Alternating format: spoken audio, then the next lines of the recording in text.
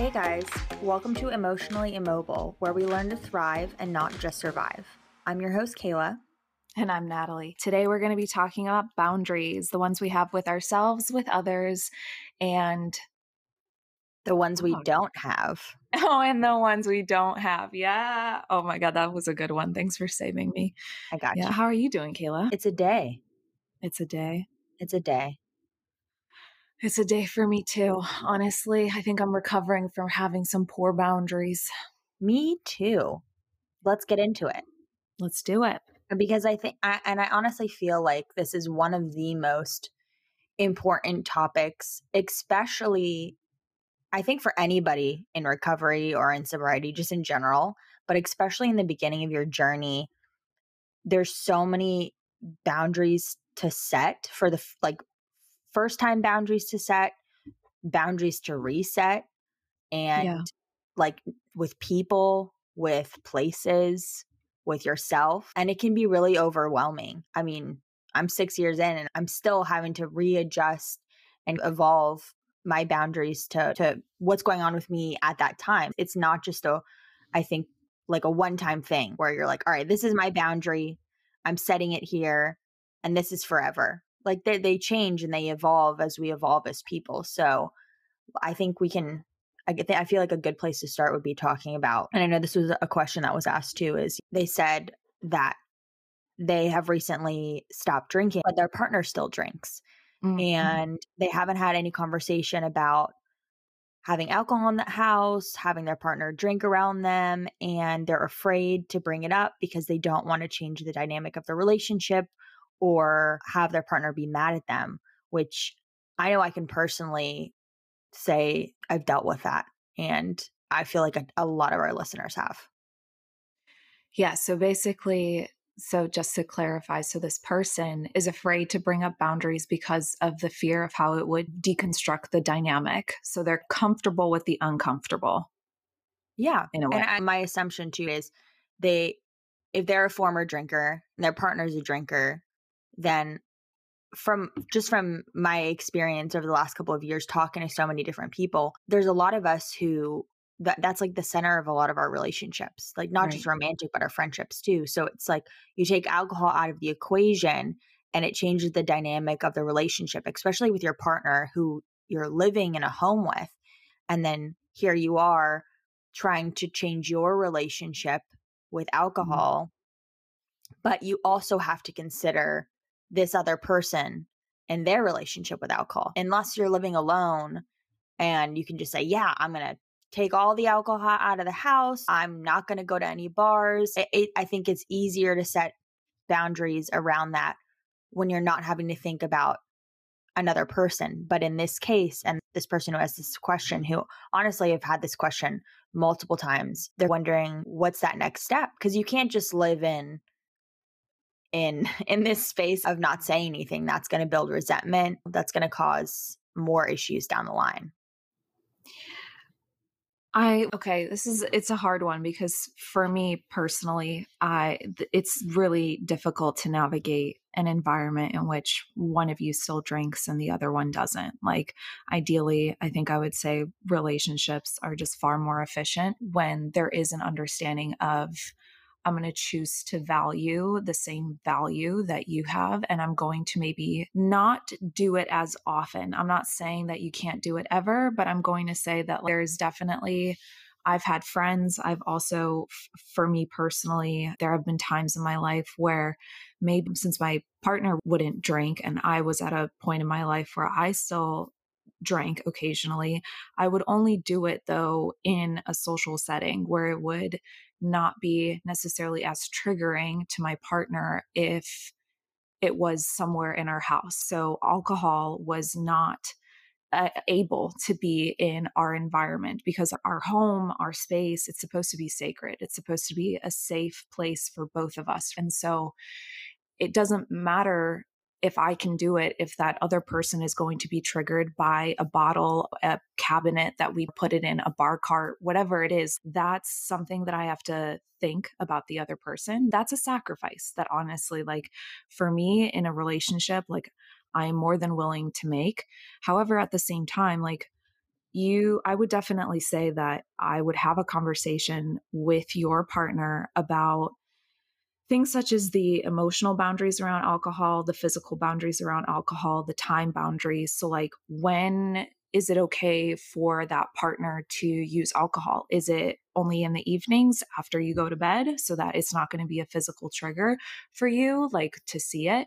Is it something where you would like your partner to only or solely use it when they are going out and maybe when they're out with their friends and not necessarily with use? And again, this is something that will evolve with time. What you set as boundaries right now, they are not rules to live by for the rest of your relationship. Say you are in the beginning phases of your sobriety or your sober curiosity, whatever it may be. Those boundaries, those limitations that you place, they're they're only going to be there like for part of the time.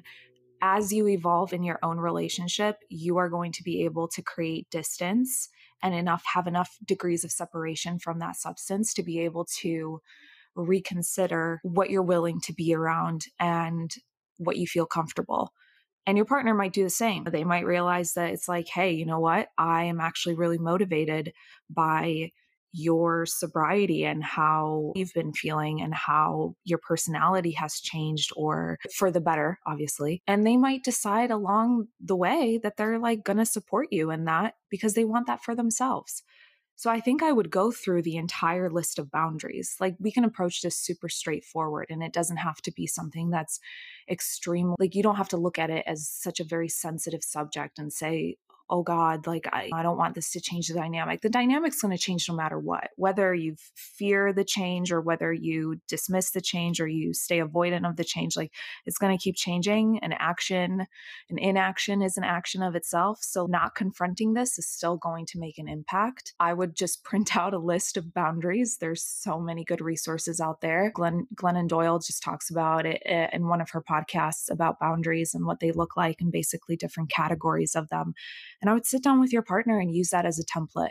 You don't have to put the pressure on yourself to discuss this and to create all these different boundaries. You can work on it together and make it so that it fits both of your guys' narratives around how you want to live life. And that way, two people or however many people are involved in your relationship, because don't want to poly people, don't want to offend. So however many, you got to include everybody and what their wishes and what their opinions are, whilst also creating something that's good for you and nurtures you. Well, and I That have was a to say too, long-winded answer, but yeah. no, it's so true. And I'm coming from like the opposite side, right? Because you're somebody who their partner stopped drinking before you. And for Yeah. me, I had been sober already for multiple years before me and my current partner moved in together. And he's actually somebody I've known for a really long time. We went to rival high schools, we went to the same Mm. college. Uh we have partied together. Like, he's seen all the sides of Kayla. And then we ended up getting together eventually. And we had to have that discussion because when we were like friends with benefits, as I think a lot of people, especially when you're Right. young, you have that. That's your relationship. And then eventually it may evolve. Maybe it doesn't. But what I was willing to put up with was different. And then the relationship evolved into something more serious. And I had to consider, what am I okay with? What am I not okay with? This kind of frat slash, we call it here like the peninsula lifestyle. Just being a single guy in their late 20s that Yeah. doesn't have a problem with alcohol. And so once again, no hate to people who do drink, but then you have to consider, when you get into a relation, for those listening who do drink, but you're in a relationship with somebody who is questioning their alcohol or who needs to question It's a good one to put in there. their Yeah. relationship with alcohol. We butted heads in the beginning really hard because I went into it thinking, oh yeah, it's not going to be a big deal. I'm like 4 years sober. It doesn't trigger me. I can be out at the bars. I can be out with people. I'm past that phase. But what I didn't take into consideration is that I had been living alone for the past 5, 6 years Yeah. with no alcohol in the house. And also for me personally, like just living alone, like I had complete control over my boundaries, my space. And so moving in with somebody new, which I feel like that's a whole other topic, just like moving in with a partner and having to readjust my boundaries and compromise my space.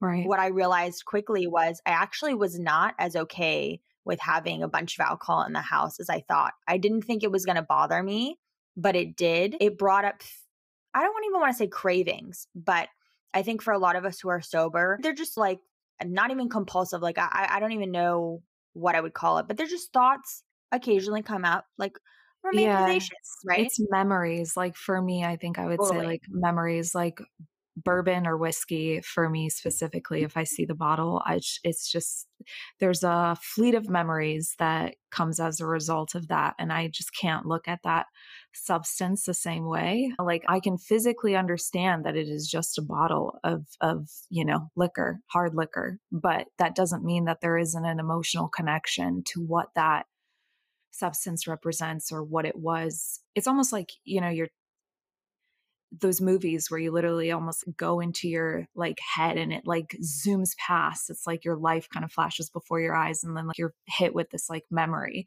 And like every single time you Yeah. remember that memory, it's like a different version. It's less intense because you've probably remembered it multiple It's times. rosier. Yeah, but at the same time, it still doesn't lose its trigger. Like it will always stay uncomfortable.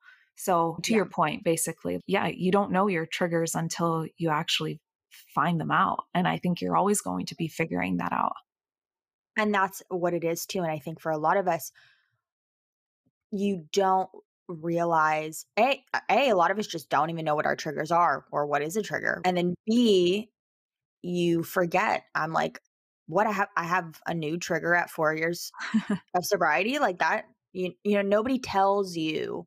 There's no manual for each year of recovery. This is what it's going to look like. And there would never be because everybody's journey is different. But basically we butted heads for a really long time. I was uncomfortable. And for me too, a lot of it was still built up resentment and a lot of that shadow self. And for anybody Yeah. I think listening who isn't familiar with, to distill it really quickly, is the shadow self is just parts of other people that you see that you do not like. And it is because it reminds you of parts of yourself that you don't like. So if you meet somebody and you're like, I don't like this person, I don't know what it is, but it's because there's parts of them that remind you of the parts of you that you don't like. Maybe they're a little narcissistic. I'm claiming myself here, right? Maybe they're a little rigid. Maybe they're a little type A. Like for me, I absolutely know the signs of like when I meet somebody and I do not like them, or like a character on a show and I'm like, oh, this person's just a bitch. And I'm like, probably because this is like the closest character to myself and the Yeah. things I don't like about them. But I found that the shadow self was really showing up for me. And it was interesting too, because me and my partner drink differently, but we finally ended up going to couples therapy. And what I realized, and what I think especially women tend to do, we tend to over explain. I know I don't get to the point, right? Like I say, this is, instead of just saying directly what I need, I would like you to do this. I say, I would like you to do this because da da da da da, 3 hour long conversation. Yeah. And I'm generalizing, but I feel like there's so much literature on this and just the way that a man's brain and a woman's brain works is so different. Yeah. And so we ended up having to literally within a therapy session just sit down, look at each other, which was really awkward because we were like moving the stuff out of my apartment. And we're sitting on the ground because there's no furniture, like crisscross Oh, applesauce. bare And, bones. I love and it. she's Yeah. just say exactly what you want. And I'm like trying to say, she's no, don't give me extra. Just say what you want. And I was like, Yeah. I need there to not be alcohol in the house. Or I said, you can have whiskey because ironically enough, I hate whiskey. So I was like, that to me, you can have it. I don't care. It's not going to bother me. But we can't have a bunch of beer in the fridge. Yeah. I was a wine drinker. He wasn't. So that wasn't an issue. But And then same thing, I was like, and I need you to not drink too much around me. If you're going to have a couple of drinks, that's fine if we're going to go out to dinner, but when you get home, I would prefer you not have 2 or 3 more drinks. Maybe it's not a lot for you, maybe you have a higher tolerance. I understand that you don't go and run around naked and do crazy shit like I did, but there's still something to me, it makes me uncomfortable, I'm less attracted to you, and I'm Yeah. triggered by the situation. And he just said like a simple answer. And of course, it wasn't always perfect. And there was compromises still, like later on as we got more comfortable. And there were times when we couldn't have any alcohol in the house when I was going through harder times when I just said, you know what, it is better for me. And because there have been a couple of times that I have drank in my recovery. And I can't say directly that there's like a correlation. Like if there was no alcohol in the house, that this wouldn't have happened. But sometimes I wonder. Yeah, of course you can wonder. You mentioned a really good thing, which is the concept of over explaining. And Mm.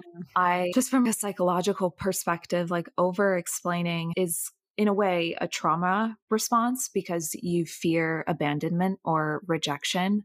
And I Well, think you see. well, I know. And I do it myself. Like every single time I want to say something, I over explain it. And I notice myself and I catch myself and I'm trying so hard. I'm almost exhausting myself for the other person not to reject me, not to abandon me.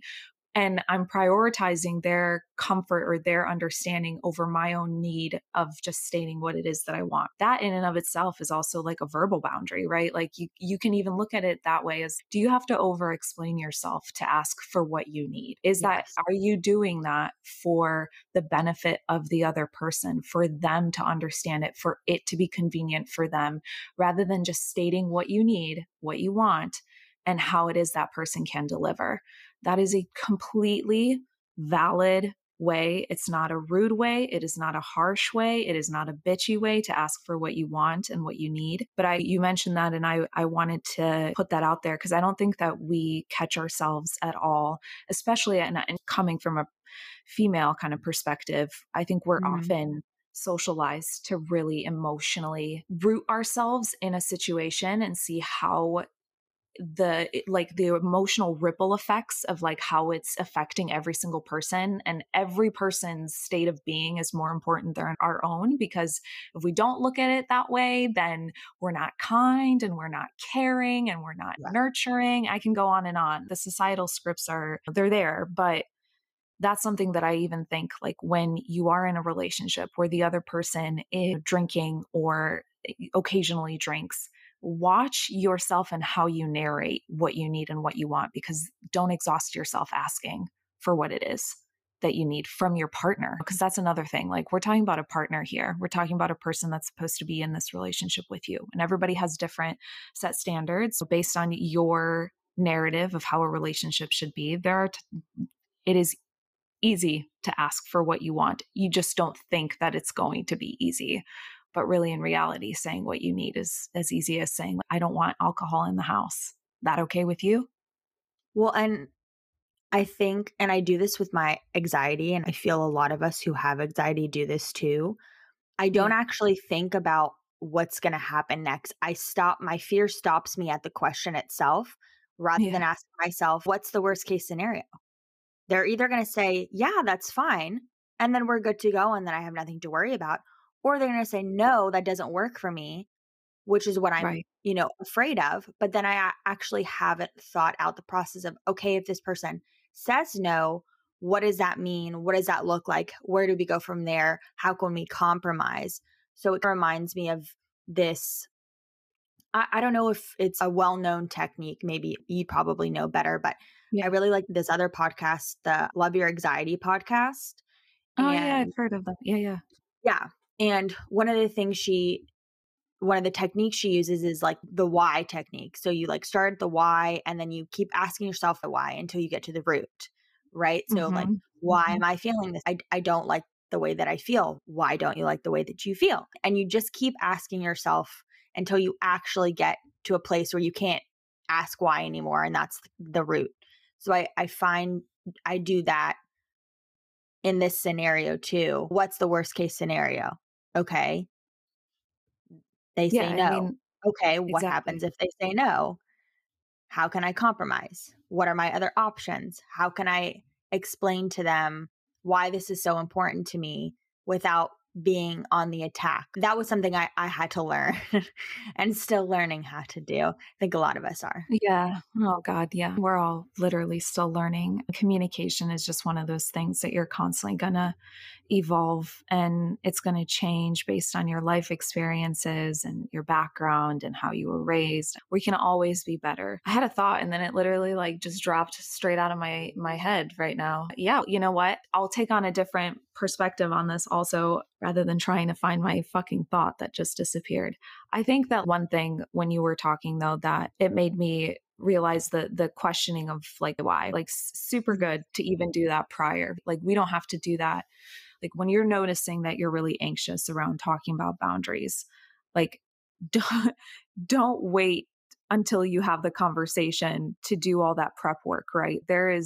You totally have the ability to sit down with yourself rather than just marinating in that anxiety of what's going to happen. What is he going to say? What are they going to say? What's going to be the ultimate conclusion? Sit down, script it out. Like, honestly, visualize how you believe that your partner, your friend, your family might even react or respond to what you say. Because, and I say this because I think it's really interesting to see what kind of characters that we prescribe to the people that are in our life and how they might prove that correct or they might disprove that. We might have Mm. this narrative that, oh, our partner is never going to agree with our choices. They're going to be, frustrated with us, that if we ask for something, it's going to be looked at as too much. And you're putting on that narrative onto your partner, and maybe your partner disproves that. Then you got to ask yourself, where the fuck does that come from? Like, who taught you that people are going to be like that? Because then that's going to make it far more clear as to who's a safe person for you to actually keep around when it comes to you developing these boundaries. And for those people to also be supportive of you developing those boundaries and in your corner and continue to inspire you to set those boundaries, especially with the people that are going to be harder in your life. Yeah, do that prep work. Honestly, if you're nervous about asking for a boundary, like I would say journal it out and do the why, but then also visualize how you believe that this person is going to respond. And then also write down the evidence of what they actually did, because you got to start retraining your brain as well. Yeah. Neuroplasticity. Yeah. It reminds me of, I feel like it's a pretty well known quote that's thrown around social media a lot. But the idea of the only people who are going to be mad at your boundaries are people who benefit from you not having any. Yeah. I feel like, which kind of brings us into the idea of, if you're afraid or if you're getting negative feedback from people in your life about these new boundaries that you need to set in order for you to support and prioritize your new lifestyle, Hmm. this is a red flag. Like, you need a sign, this is your sign that you need to reevaluate these friendships, these relationships, even these workplaces, Yeah. because in order for you to thrive in sobriety, you have to prioritize it. You just have to. Like, it's not something that you can work on in the beginning and then it gets thrown away. It's like a muscle. It's like Yeah. yoga. It's like working out. It will atrophy if you decide, oh, yeah, I'm good where I'm at. It's not something, I don't say, oh, we never recover, because that's not like my line of thinking, but it is something where it's a mindset, it's a lifestyle. And just like any other lifestyle or mindset, if you're not constantly educating yourself and working on it and evolving and prioritizing it, then it will atrophy and you'll find yourself in a place where you're at risk to drink again or go back to old behaviors. And that's the reason why you're here, because you don't want to do that. And so I think it's No. hard, Yeah. right? How do we, and I think this was another question that we got asked in the email was, how do we deal with unsupportive people who don't support our new journey? I mean, Hi. you can be like me and I'm like, bah, bah, bah. I get that that's hard. I'm very much so I used to be a people pleaser, but well, a recovering one, I'll say that, because there I still Mm, catch myself doing it. But truly, I don't, I guess the better question is why keep them? Like, what do you mean? What do we totally. do with them? Like, why keep them? What are they doing? What's their function? I started to just flip the script. And instead of asking myself, what do I do? I'm just saying, okay, what's their function? Right. I don't mean to objectify people. And I'm not saying that people are like objects, but there is something like with clients in therapy, I always ask them, I'm like, look, everybody in a way, if we make them, everything is transactional. There's cost and exchange to every single thing. What on earth do they exchange like at your cost? Like, what do they function as? What do they give you? And if they're disrespecting your boundaries and they're making it harder for you to actually heal, what what the fuck is their purpose? Honestly, I don't know if I would keep them around even if they would pick up groceries for me. Honestly, I'd rather do that myself. Like, whatever function they might function as, nothing is more important than you prioritizing your healing and your wellness. Mhm. So like, yeah, my therapist used to always like, she used to stare at me and is like, Natalie, be an educated empath. And I'm like, oh my What does God, it I'm mean? like, What I'm does like, it mean? What I does know, it I'm mean? trying. I'm trying to be an educated empath. And being empathic also means that you have to make hard choices. Like, it's not just being empathic towards others. It's having empathy for yourself. We don't have to look as empathy as a direct thing or a direct behavior or a direct action that we give onto others or we show others. We can actually do it toward ourselves. And an educated empath would not allow somebody else to be a barrier to our own wellness. Like, truly. So I don't know. I would say bye, bye, bye to these people. I would. I'd be like, later, until you figure out your boundaries and until we can find common ground on what we need. And this is me saying that previous conversations that you've had with this person have not resulted in a productive decision. Yeah. If you're still in the talks of how this person can be in your life, keep going at it, keep figuring it out. But if they're at a point where they're just being disrespectful and dismissive, gone. Immediately no. Is that a TikTok sound? If I am I a cool kid? It's like Immediately, immediately immediately no. no. Immediately no. Yeah. Yeah, that's I me. mean, right, you don't have No. to just cut people off at the knees, No. but you do have to have that conversation.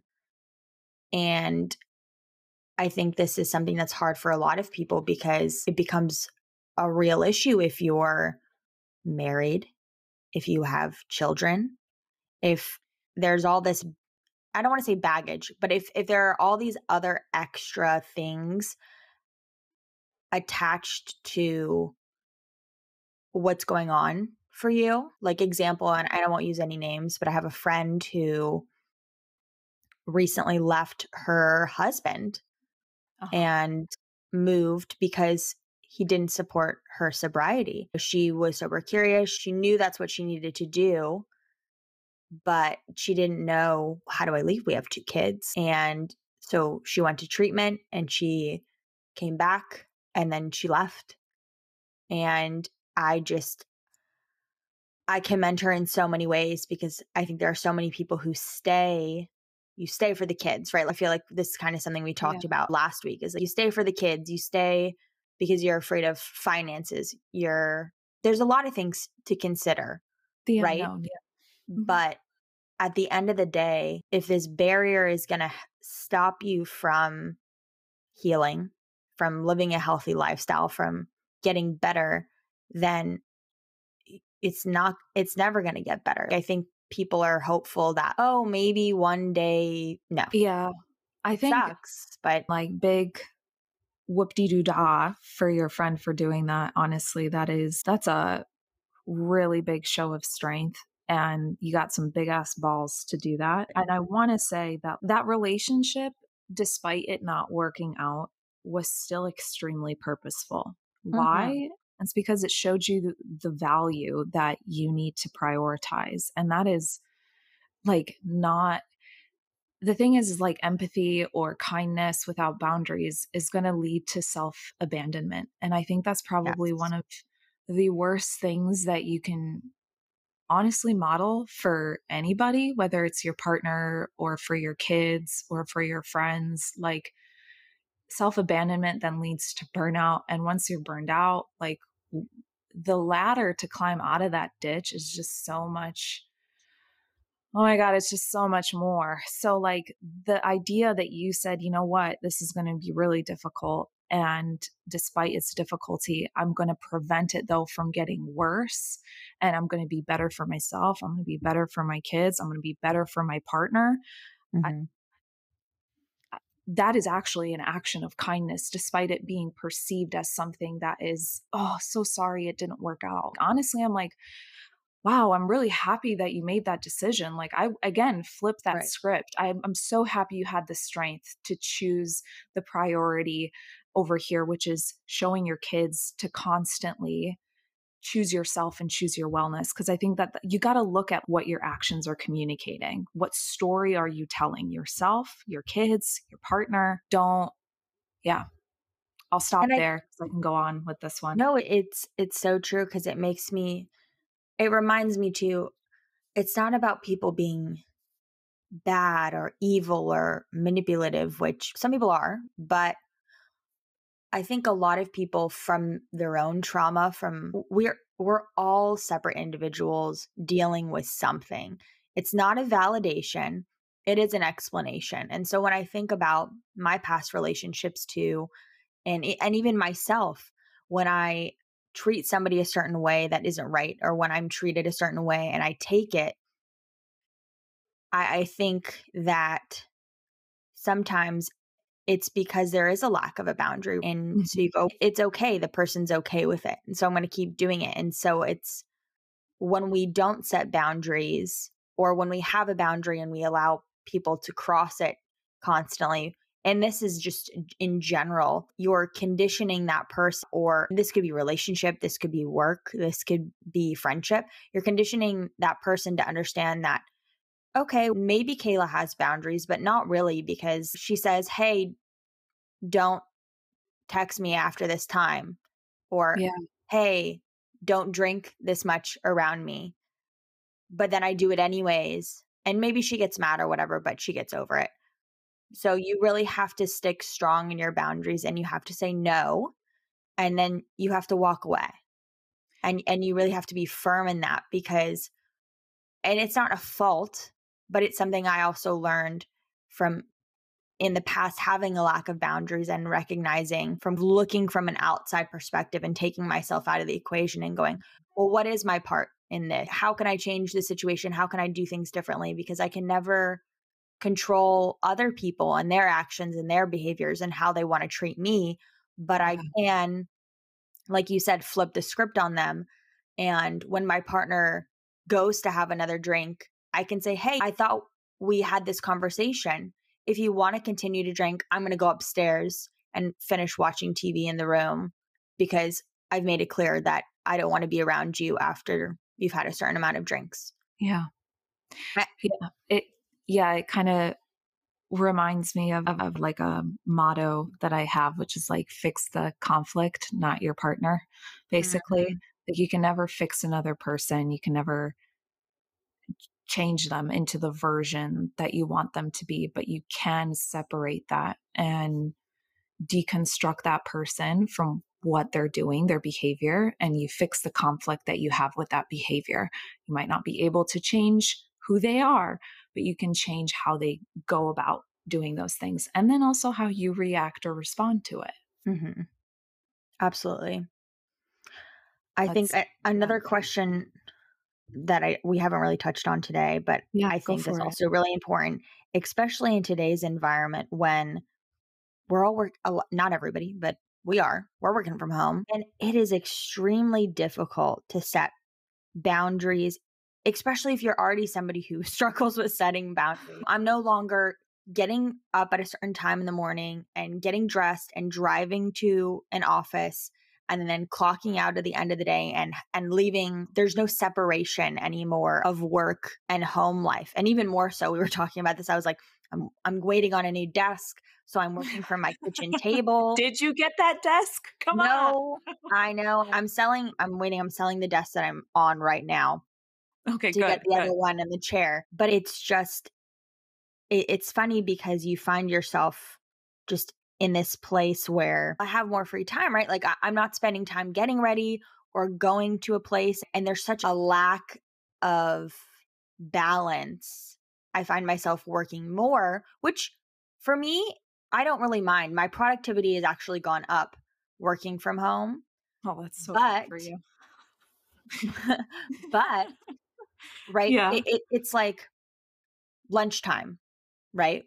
I had to learn how to turn off my Slack and do not disturb on my phone and set aside an hour to eat lunch and to maybe watch some TV or take a nap or walk Winston versus just grabbing some food and getting back on my desk. And I think a lot of people are struggling with that, whether you're working remote, hybrid, or getting even back into the swing of going back into the office because the last 2 years have been fuckery. And so Mhm. now, and this was one of the questions one of our listeners had, they said when we had asked on Instagram, and they said, "Can you talk about setting boundaries when working from home? That would be really helpful." So I would love to talk about how we can, for myself also, Yeah. set better boundaries when working from home because I think there's just, I don't know what the statistics are. We'd have to look it up, but I think there's a Oh, lot of I us, and mean, yeah. Are you kidding burnout me? is real. Burnout is a real. It's a doozy. And I also think that there are more people that are burned out right now than they ever were before. I also think people realized how burnt out they were when they started working from home and they didn't have the environment of a workplace or a setting like an office space or their cubicle Mhm. to um, almost induce that fight or flight, that sympathetic nervous system kind of reaction where your cortisol then jumps and you're like, oh, gotta perform, gotta do this, gotta get this over to my boss. Like our environment acts as like a trigger. Either it's a trigger Totally. of a calming one, it could be a stress inducing one, it could be a happy inducing one, like whatever. Our settings do that. And when we're at home, we usually associate that with the idea of rest and relax, right? Our Mhm. parasympathetic nervous system, if we want to get biological about this, is the one that tells us it is safe enough, our environment is safe enough to let our guard down. And so when we transitioned into this sort of setting where we're working from home and we're trying to rest from home, I think the narrative that we had around home made us comfortable enough to realize how exhausted we were. We didn't have that office setting to, again, trigger us into a state of stress and almost help us dissociate from our level of burnout. To the user that asked that question, I am still struggling with that. I have been, as a therapist, I feel like a lot of people look at you and they're like, you probably know how to do that. You probably are so good at this. And let me tell you, I really fucking suck at this. It's probably like the biggest issue of mine that I'm still trying to figure out. One, I am a workaholic and I know that. And it has been something that has been an Same. issue in the past and has made me unhealthy. And I realize that and I can be aware about that, but it's still like the amount of awareness that I have around it, it's still really difficult to make those boundaries. So I don't want you to feel alone in that because I think there is this pressure that we have as human beings also living in a society that really prioritizes productivity and product, right? Like we want to be a product that is valuable. And so if we see that we're working 10, 12 hours a day, we equate that with like our value to the company, to ourselves, to a narrative that we want to like have about ourselves when it comes to maybe our profession. I would say you have to figure out what you want your job to help you. How do I say this? Maybe even better. Decide what you want your job to tell you about yourself. There we go. Mhm. If you want your job to help you understand a certain skill set that you have and validate that, great. But you have to then put almost like a template down as to what actually feeds into that. If you are literally have no idea how your job helps you define yourself or understand yourself, then you got to first start there. Like, why is Mhm. it that you do your job? What is it that you enjoy? Why do you choose to take more projects on? Is it actually because you like the projects, or is it because you're actually trying to make that person, like convince that person, whoever is in charge of that project, that you are of value? Because then that's the problem. That Yeah. deals with like your own self lack of self-efficacy, your own lack of self-esteem or self-confidence, and that's not something to be embarrassed of. Yeah, Lord why are you knows. attacking me right now, Natalie? Oh my god. Shut up and sit back. I'm not attacking anybody. I'm probably attacking myself, if anything. I'm like, get your shit together. But in reality, like we all want that. We all want somebody to validate certain things about ourselves that we want to see, but we don't have to burn ourselves out to define a level of success. That to me is it's not sustainable. And so I guess short answer to this is one, define what it is that you want your work to say about you. And then second, work on specifically the boundaries of time Mhm. and emotional boundaries. Physical boundaries, obviously, it's a little different because you're not going to be going into the, workspace and everything else. But time is probably the biggest one here. What makes you turn off? What makes you turn on? How do you know that you're past the point of productivity where you're not going to have any more like good ideas, or you notice that you're almost in a state of like numbness? That happens to me when I am getting toward the end of the workday, or honestly, not even toward the end, because sometimes like at night I'm most productive. I would even say 3 o'clock, maybe. Oh, I'm on this ET, is man. great. I'm like nap time. I'm like siesta. I'm like, this is Yes. a perfect time for just for me to sleep. And honestly, a lot of people don't get that. I'm like, please, can we go back to preschool when everybody would just take naps all Let's just go day? to Like, Europe. yeah. Oh my gosh. Yeah. Spain has got it right in this area. But you look at your day, right? And you look at how your energy, the ebb and flow of it, and get really comfortable with understanding your energetic boundaries, right? Like when do you have that capacity to work? And when do you notice that naturally you start to turn off and turn down? That is when you honestly say, all right, I'm going to prioritize myself over the work that needs to be done, because I actually know that I'll probably be able to get this project done faster if I have the energy for it. That's the thing. Stress limits our cognitive flexibility and our creativity. So the moment that we're stressed or we're tired, we're not going to do the task as efficiently as if we were to do it when we are well rested and energetic. So if you want to just do this, make it super easy, logic based. Don't even involve emotions. Just tune into your rational brain and just be like, you know what? Mhm. Fuck that shit. I don't need to literally keep doing this to prove to myself that I can. I'm going to get this done faster if I tell myself that I can go take a nap. Like, Yeah. honestly, that's how I trick myself sometimes into taking naps. I'm like, you're going to be more efficient. No, absolutely. And I think with since I've been working from home, which has been like 2 years now, Mm-hmm. I've had to set real boundaries because, like you said, I'm Yeah. openly a workaholic. It's a transfer addiction. It's something I'm working on, but some, I think, quick tips, things that you can implement like right away while you work on the more internal, deeper rooted work. I started to, and I think whatever you've used Teams, if you use Slack, Yeah. whatever your work uses, I went in and I physically set up to where I'm only notified from a certain time in the morning to a certain time in the evening. And after that, all notifications are turned off. Because before that, I'd find myself just on there constant, or I would feel obligated to answer something late at night rather than, and if it's not an emergency too, Mhm. depending on your level in the company, sometimes like I work at a startup. So sometimes there's something happening at 11 p.m. that needs to be addressed right away. And I totally get that. And I'm on it. But there are other times when I can answer the question in the morning. And that's when I had to learn how to disseminate like what needs to be done right now and what can I do tomorrow during that work time for me. So I had to figure out what are my work hours, because there are companies, if you don't have a clock in and a clock out time, if you're a performance based, if your job is performance based, you decide for yourself, what are my work hours going to be?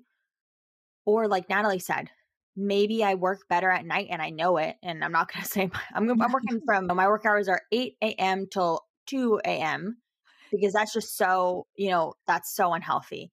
But you give yourself, okay, I'm going to work this many hours a day because I know that's my productivity ends at 8 hours. But I'm going to give myself more flexibility of when I'm going to work, because maybe for me, my brain doesn't really turn on until the afternoon. I have to have my coffee, which is decaf.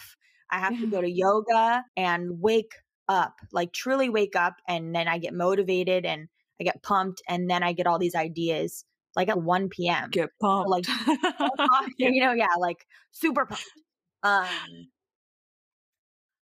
And then some other things that I had done, I talked with my teammates and my managers about, these are my work hours. Like, I'm not going to be working on weekends anymore. I'm not going to be doing this. Communication, I think that's just being key. And also talking to your teammates about it too, because the remote lifestyle working is so different. And also disseminating like personal and work and reminding yourself, even if you're friends with your coworkers, they're still, you still need to set boundaries within that. So I personally set up what do I need to get done during the day in order to be most productive. For me, that looks like I need to go to yoga. I need to meditate. I need to eat something before 12. And these are my non-negotiables. Like not a granola bar, people. Like please, eat more than that. Yeah, and not a coffee. Coffee's not a food. Yeah. Please and don't. and that was something I honestly, tangent, but I didn't realize for a long time that like having low blood sugar in the morning physiologically and mentally give you a lot of the same symptoms as anxiety. Yeah. So I was feeling anxious like every day and I was like, what is going on? And then I was like, oh, I don't eat till 3 p.m. I have a coffee or 2 coffees and maybe a smoothie or a granola bar because I'm like work. Right. And then once again, I can't be productive because I have brain fog, because I'm anxious, because I can't concentrate. And so I think setting a list up of your non-negotiables for each day and what you need to do regardless. So when I wake up, I said, Kayla, you don't get to look at your phone. I have to look at my phone because I have to turn off my alarm, but you don't get to get on Instagram. You don't get to get on Slack. You don't get to check your emails until 8 a.m. Like for me, that's when I quote unquote clock in. So before that, I'll use my meditation app and meditate. I'll go walk Winston. I'll go get a coffee. I'll get everything else ready. Maybe I'll pee, obviously. Yeah. Oh, you got it. And then once 8 a.m. comes around, I'll begin. But I feel like so many of us literally like it's so habitual to just stop the alarm, open the phone, automatically go to your email, automatically go to your Slack and jump right in because it feels like, what if there's something emergent? But for me, I wake up at like 7:30. So there's nothing that I can't handle in 30 minutes. And if I know that setting myself up by meditating, by getting water, by brushing my teeth, by taking my meds and doing all those things that set me up for a better day, there's a clear difference in my days when I don't meditate and when I don't go to yoga and when I do those things, like they're night and day. So write down what are your non-negotiables. That would be my tip. Yeah. What are your non-negotiables, Natalie? My non-negotiables.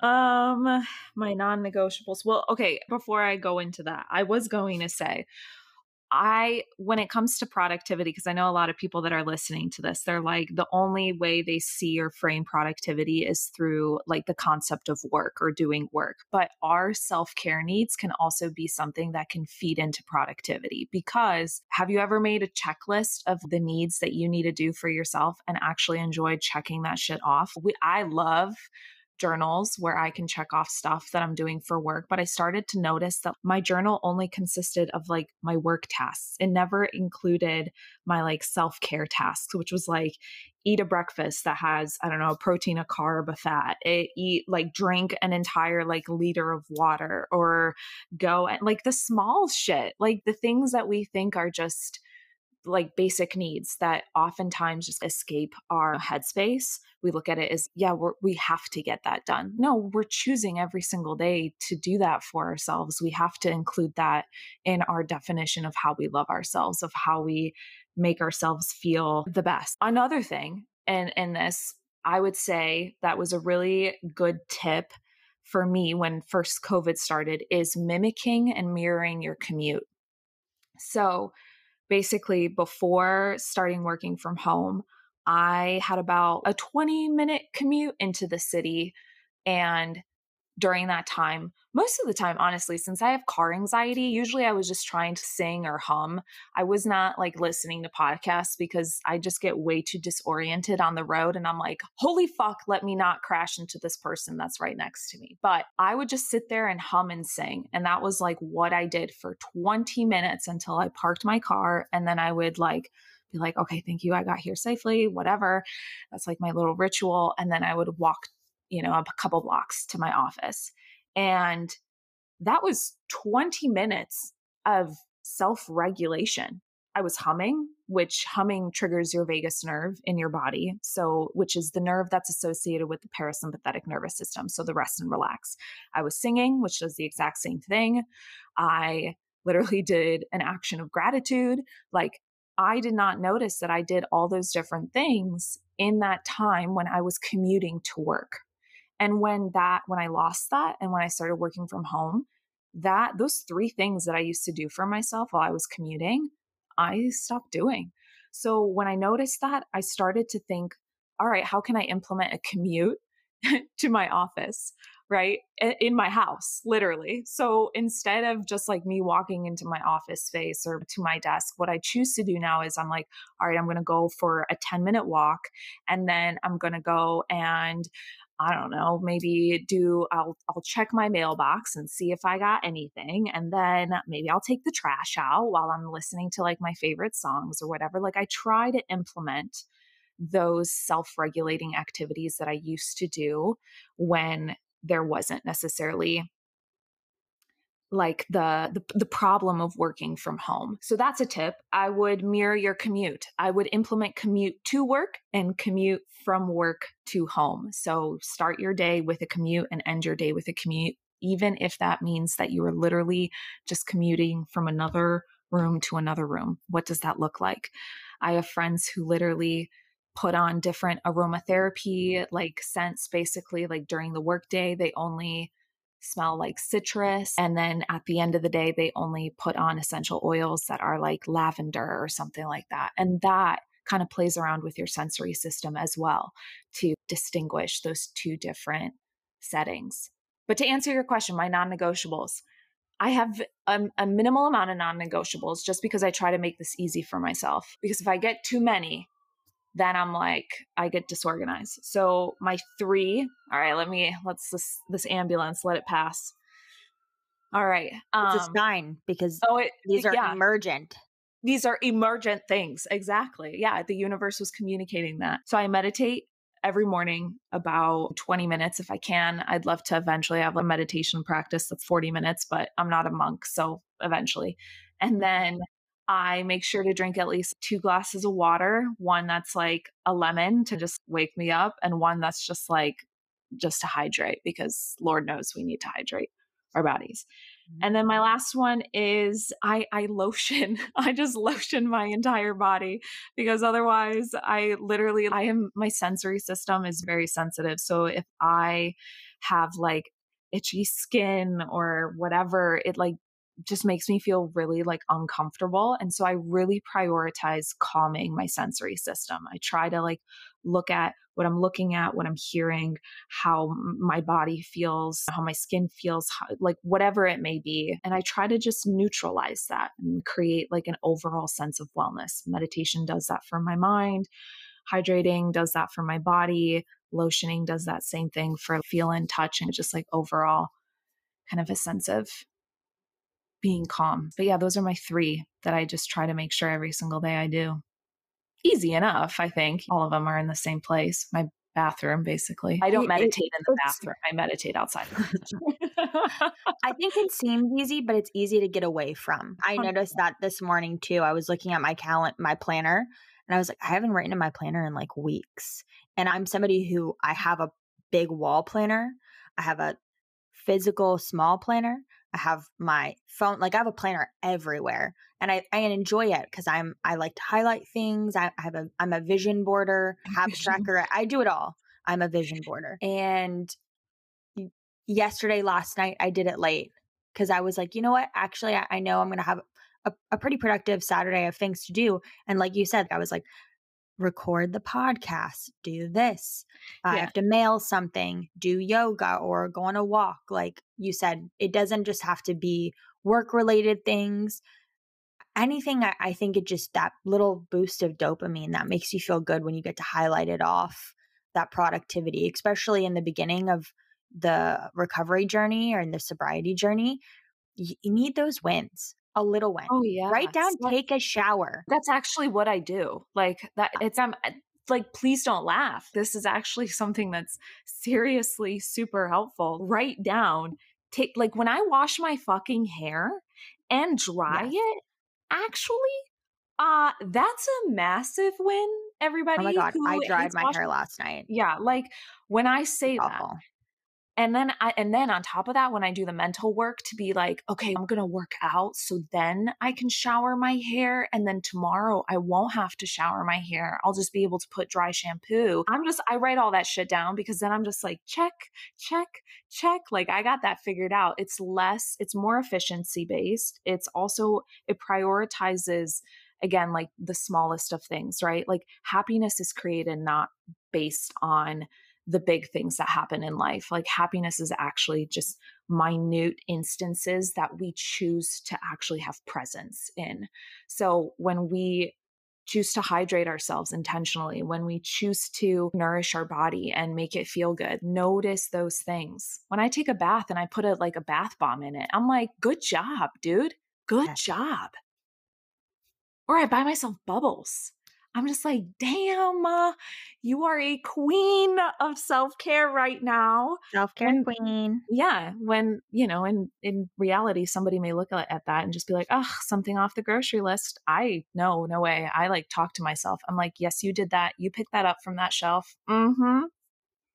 Yeah. And I think it also goes back to those of us that suffer with like severe anxiety or panic disorder, hence the name of if you're wondering what emotionally immobile means, it means rather than being physically immobile, you are immobile due to your mental health.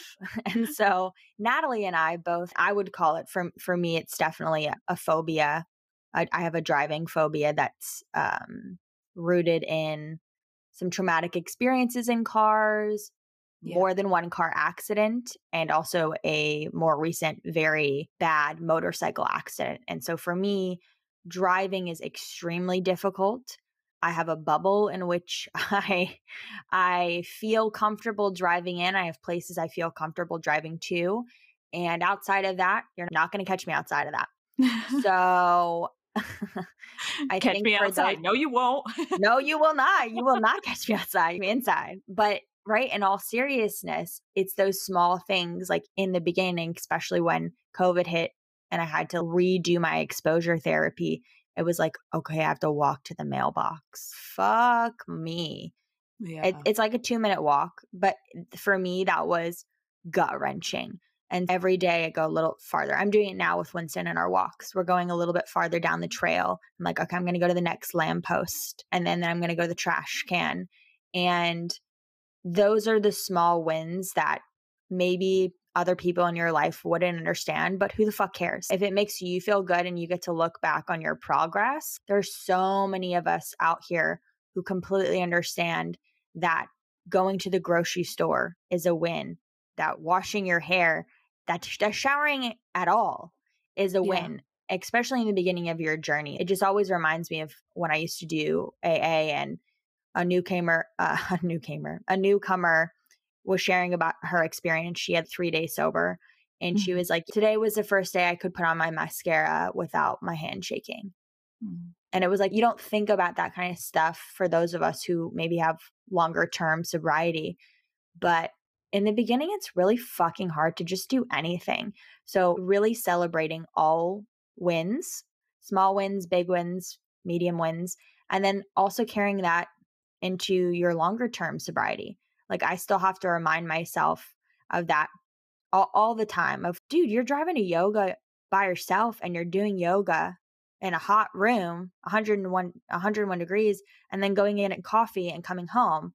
4 months ago, you could not catch me going more than a stoplight away. Like, I was just Yeah. paralyzed. So I think No, I mean, showing up yeah. for yourself, it's we got you. We understand you. We Yeah, promise. I also have that, like, car phobia, so we're definitely a very safe space for anybody that has, any traumatic experiences in cars. Come join our squad. But people really, like, they don't understand like that, and that has been Mm-mm. honestly it's been very difficult. Most people are like, "Meet me there, go do this," and people don't understand, like, first and foremost, we all have our different set of, like, battles and demons that we're Totally. fighting every single day, and what one person deems as traumatic might not be traumatic to another person, but Mhm. my trauma is very real to me, and I know what it feels like and what I have to go through every single time.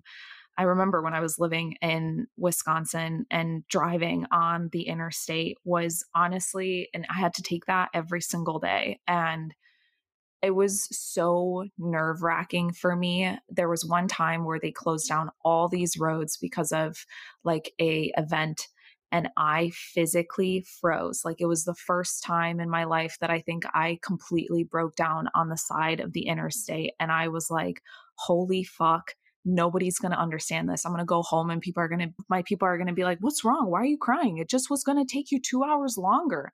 And instead, to me, it was 2 like a 2 hours. yeah, it was fucking 2 hours, that's one thing, and then 2 hours of me being in a panic attack of not being able to, like, figure out how the fuck to get home because every single exit was closed, and I was like, Mhm. "Lord, I fucking hate driving, and now I have to navigate a map while trying to, like, drive home." It was Yeah. just the layers of triggers that we go through, even when it comes to meeting our basic needs. Nobody's gonna understand that but you, which means you have to notice those things that you are overcoming to be able to even do that thing that somebody thinks is so very simple, like going to yoga. No, for me, it means getting up. It means putting on clothes that I'm going to work past my body image issues, and I'm going to put those clothes on, and I'm going to say, you know what, you're doing this for your body, not for how your body feels, not how the way it looks. And then I have to get into my fucking car, and then I have to navigate the anxiety that I get when I'm driving in my fucking car.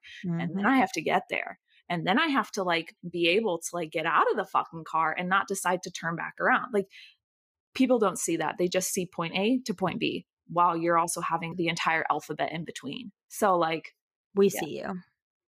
Yeah, we see you. Yeah, 100%. But set boundaries around that too. Like, I was super ashamed, which is like such, like, when you think about it, it's like there's nothing to be ashamed about when you No. have mental health No. problems, Yeah. issues, whatever you want to call it. And what honestly helped me is when I show up to yoga, if I have a new teacher, I'm just like, "Hey, I just want to let you know I sometimes get panic attacks. So I have my little ice pack. And in case I have to step out of the room, that's just what's going on." And Yeah. honestly, the other day, Shannon, shout out to Shannon, she's a yoga teacher at Core Power, but she literally was like, "Let's do a grounding technique." And she like gave me this huge bear hug and did like this breath work with me. And then she like looked into my eyes and she gave me a kiss on the forehead. And literally I almost cried because I was like, I oh would my have been God, bawling. this woman sees me. And it made me feel safe. And Yeah. so it's so amazing though, too, how just for me talking about it and just saying something like changes my narrative of, oh, afraid people are going to freak out or think I'm weird if I'm having a panic attack, or I'm not going to be safe, or whatever the irrational fears that go on in the mind around this. So I do that and I talk about it with my friends. All my friends know, my boyfriend. And that's another thing, like, and I think to wrap it up but to connect it back to the boundary is, if you're going through a depressive phase, an anxious phase, and I don't know what the fuck I'm feeling phase, which is a whole lot of the beginning of an alcohol-free or reduced alcohol journey. Yeah. It's Alcohol okay to conscious. just, yeah, it's okay to just say, hey, and your friends and people who love you will understand. And I do this with my boyfriend. Sometimes we'll have a date night, or my sober gal pals will have something planned, and I'll be like, hey guys, like, last night something happened, or like I woke up and I'm just not capable right now. My anxiety is really high, and we were supposed to meet somewhere, and maybe somebody was going to pick me up, or maybe I was feeling confident that day so I could drive there. But then another day, like tomorrow, they're all going on a big hike, and I'm bummed I'm missing it, because we have a big group of sober women here in Orange County. So if you live in Orange County, California, and I'm bummed, right? I have a little bit of FOMO because they're all going, but I don't feel comfortable yet they're going to this like hike in the middle of Newport Coast. It's like up in a hill. And for me, I'm just not ready to go there yet. And they know that. So it's not, oh, Kayla can't come. Like, what the heck? It's a boundary I set for myself, and I don't make myself feel bad about it. And then instead, later on, I'm meeting up with one of them, and we're going to this like sound bath meditation and mocktail thing. That's going to be like so Ooh. fun. So it's Yeah. like picking and choosing what you're ready for, because you want to do things when you're confident. And it goes back to surrounding yourself with people who support your boundaries and understand where you are on your journey. And when you have that support, it leads you to success and to improve and to evolve quicker. Because when you don't have that support, you stagnate. And so just reminding yourself that I am deserving of a support system. I am deserving of people who understand what I'm going through. And I had to write that on my vision board Yeah. for 2020, that I am deserving of all good things that come to me and things that I do. Because sometimes I think, like we talked about before, when we lack self-worth, we're willing to allow people to break our boundaries, where we over compromise.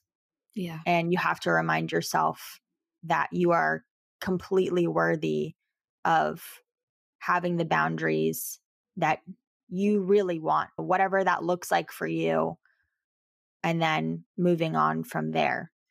Yeah, and also understanding. I think that the one thing with boundaries that I want to really hammer in at the very end is, boundaries are not rules, and they are also not walls. Like, when I think about a Mm. boundary, and I constantly talk about this with my clients, it is a fence that has a door that you can open, a fence that you can peek through. A fence is not immobile, it's not immovable. It is literally still it's there in order to prioritize your space, and that's not going to be easily understood by another person. So don't be surprised if people that like don't understand your boundaries. You have to teach people how they can actually act and talk to you and prioritize you and love you. Like, we don't immediately know how to love another person. Like, you have to teach them through the Mm. way that show boundaries. So really, honestly, boundaries to me is a way, and it's part of the equation of creating lasting love between friends, between partners, between you and your family. It's not something that's going to keep you away from that. It's actually going to bring you closer. I think that's a perfect way to end our podcast today about boundaries, which there are probably so many other things we can talk about. And obviously, holler at us if there are questions that you still have about this very open and wide ranging topic.